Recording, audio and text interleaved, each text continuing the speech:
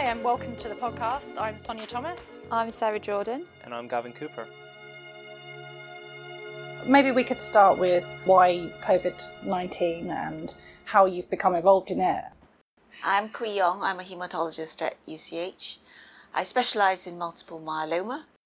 In haematology, the COVID pandemic has made a great difference to what we do with our patients and how we manage them. I guess one of the major changes has been the move away from face-to-face clinics and telemedicine. And in some areas, this was worked really well. Patients like it. They like being able to stay at home. They feel safe. And of course, all the government advice about shielding is in line with telemedicine, keeping patients at home. Have there been any challenges with doing that telemedicine in terms of not actually having a patient there in front of you? There are, of course, plenty of challenges. We're used to being able to see our patients. We're used to plenty of non-verbal cues, and we're also used to having their carers and their next of kin come to clinic with them. This is not quite so easy to manage in telemedicine. Patients can put the consultation on speakerphone, but it's not exactly the same, and you lose completely the non-verbal cues.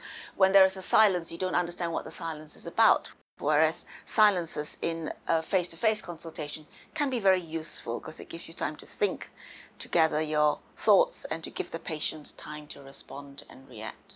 Yeah. But the other issue about the COVID-19 pandemic is that we were concerned, of course, about our patients, about what would happen to our patients if they got infected, how to deal with them and how to treat them. And I suppose that's how I got involved initially in the COVID-19 research efforts here at UCH. And in the early days, it became clear to us that COVID-19 in the vast majority of patients is indeed a mild illness. But in a small minority, probably maybe 10-15%, it progresses through a second stage, past the first viral illness stage, to what is called hyperinflammation. So during viral infections, the immune system responds to try and clear the virus. It also tries to minimize the damage caused. And the first arm of the immune system that gets activated is complement. So complement is a very ancient defense mechanism that we have evolved over millennia to deal with pathogens. And its main role is not only to kill the virus, but to kill the virally infected cells, but also to orchestrate the whole immune response that brings in all the other immune cells, the macrophages, the neutrophils, the lymphocytes. And this usually works well and is very successful. The key thing about the immune response is that is the idea of a cascade, so that from one small initiating event, you get a whole host, a big concerted response of the immune system, and that's very successful. Occasionally, it can be its demise. If you think about having to press the right buttons, the wrong buttons are pressed, and they stay pressed for far too long. And so the complement system, which activates all the other immune cells and brings in all the inflammatory cells like neutrophils and monocytes, it needs to shut down after a point. And if it doesn't shut down, this becomes uncontrolled. And then the other cells come in and they secrete more cytokines as well. The key thing about complement is that it is a series of enzyme reactions. And each enzyme down the pathway has its own particular function. But every time the enzyme is activated, it cleaves off a little mediator, and that's a complement mediator, and that mediator brings in more cells. So at every step of the pathway, more messengers get sent out, as it were. And the more messengers you have, the more immune cells are going to arrive on the scene. The difference between COVID-19 and other examples of hyperinflammation that we could talk about, like secondary HLH, or cytokine release syndrome in CAR T therapy, is that in COVID-19, it is centered on the lungs. The hyperinflammation is focused and centered on the lungs, and that gives it its own peculiar flavor, and it also presents its own unique challenges. And that is why oxygenation is such a challenge and becomes obvious so early, and is what kills patients, because they can't oxygenate their lungs while this great inflammatory process is occurring.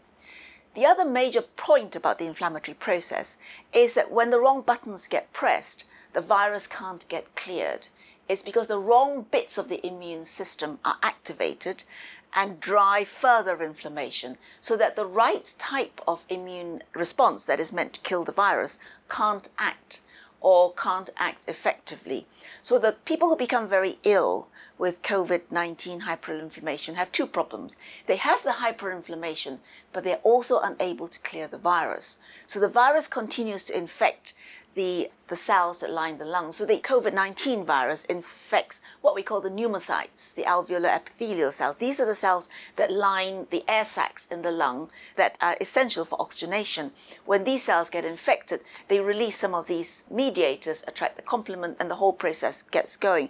But you can imagine that if you can't clear virus, then this infective process happens again and again and again, and the lung can't regenerate new alveolar cells. So this is probably what sets it aside from other inflammatory conditions that we're very familiar with, like secondary HLH or cytokine release syndrome in CAR-T therapy. One thing people do ask is, why is it like ARDS? Okay. Is COVID-19 hyperinflammation like ARDS? There are some similarities between COVID-19 hyperinflammation and ARDS because they are essentially pathological processes that are centered on the lung and are caused by damage to lung tissue and therefore inability to oxygenate. But I think one of the differences is that in COVID-19 there are other systemic processes that at play. And one of the key processes that we don't understand too well is hypercoagulation. Why some patients just activate the coagulation system and it's impossible to anticoagulate them. I think it's an effect on the endothelium, and I think it is endothelial damage that is at the heart of a lot of the pathogenesis of COVID-19 hyperinflammation and the ensuing ARDS. So some people still call it ARDS because at the end, when these patients are very sick, ventilated on ITU, they look probably just like, yes, an ARDS patient, and the ITU team will treat them the same way. And that is probably because we don't know how to treat COVID-19 patients any differently. So these patients with severe COVID, what have been some of the things we think might help this patient group? The evidence about the use of steroids in these patients shows some benefit. Are there other drugs that might be able to sort of help with the hyperinflammation? So the growing understanding that the pathogenesis of COVID hyperinflammation and severe COVID-19 pneumonia is down to hyperinflammation has led people to look at and to investigate and to carry trials into all the agents that we know from our experience can modulate the immune response, what we call immunosuppressive, immunomodulatory drugs. And these can range from steroids to anti-cytokines, antibodies against cytokines. So, for example, the Oxford Recovery trial included dexamethasone, also included an antiviral agent, and also hydroxychloroquine, an antibiotic called azithromycin. But there are several trials globally, all over the world, trialing anti-inflammatory agents. So antibodies against the cytokines that we know are raised in patients with this syndrome. So the dating from the literature very early on that came out from China, we know that certain cytokines are raised in the blood of patients who suffer severe COVID-19 pneumonia. Interleukin-1, interleukin-6, tumor necrosis factor. We have agents against all these factors. We use them, and we often use them in clinical practice, in rheumatology, in inflammation, and very much in hematology. And we also use agents that block the signaling pathways of these cytokines. One of these agents is a JAK2 inhibitor, ruxolitinib, and so we have the RUXCOVID study. There have been several studies targeting interleukin-6, for instance. So interleukin-6 is kind of considered to be at the cornerstone of inflammation. And so it's targeting interleukin-6 has proved very successful for treating cytokine release syndrome in CAR-T therapy. Tocilizumab is only one of the agents. There are several others, sarilumab, siltuximab, and these are all in clinical trials that I hope they will report in the next month or so. The other agent, of course, is anakinra, which is an anti-IL-1 antagonist. Now, unlike tocilizumab, it is not an antibody. It is actually a small molecule inhibitor, so it doesn't stay very long in the bloodstream, and so it has to be given more frequently.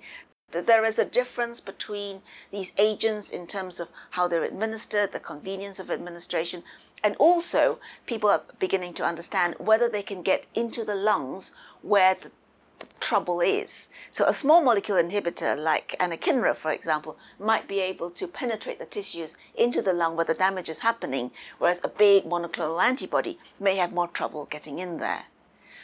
Anakinra is often used in the treatment of secondary HLH, and we have a big interest in that here at UCH, led by Jessica Manson.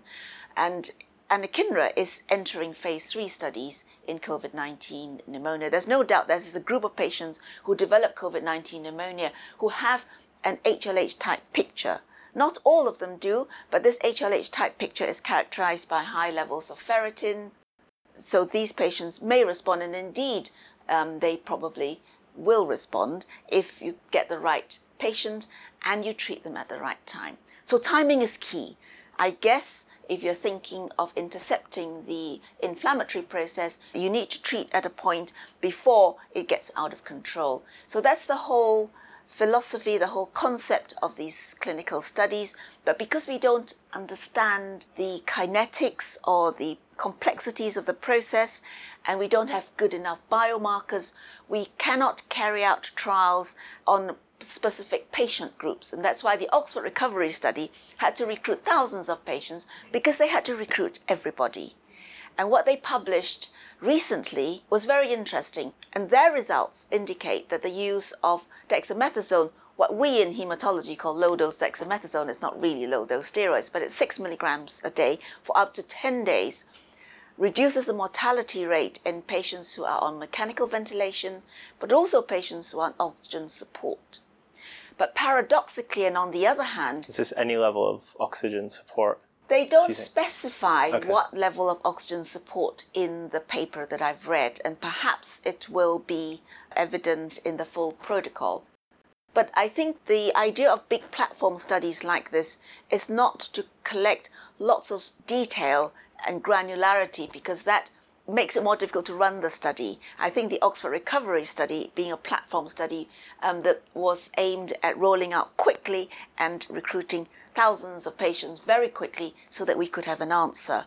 So I think the level of oxygen support was oxygen support short of invasive mechanical ventilation. And for these patients, they had something like a 20% reduction in hazard of death. Whereas for patients who are on mechanical ventilation, they had a 35% reduction in risk of death, which is significant. On the other hand, patients who didn't need oxygen may have fared worse on dexamethasone. So if you look at the curves, the survival curve for patients who received dexamethasone versus those who didn't, and these were patients not on oxygen, they may have done slightly worse in terms of death, although this was not significant. So these are the kind of nuances that we are beginning to understand about how to manage our patients with COVID-19 and to understand the pathogenic process. The other thing is the patients who were not on oxygen were older, significantly older. And so perhaps you might infer from that giving low-dose dexamethasone to older group of patients with comorbidities may not be advantageous, especially if they were not oxygen dependent and not at such a respiratory failure level as some of the others. But they're very interesting results, and I think it possibly is the first large phase 3 study with good evidence for the benefit of an intervention in COVID-19. I think in the next few weeks and months, we look forward to receiving the results of randomized studies.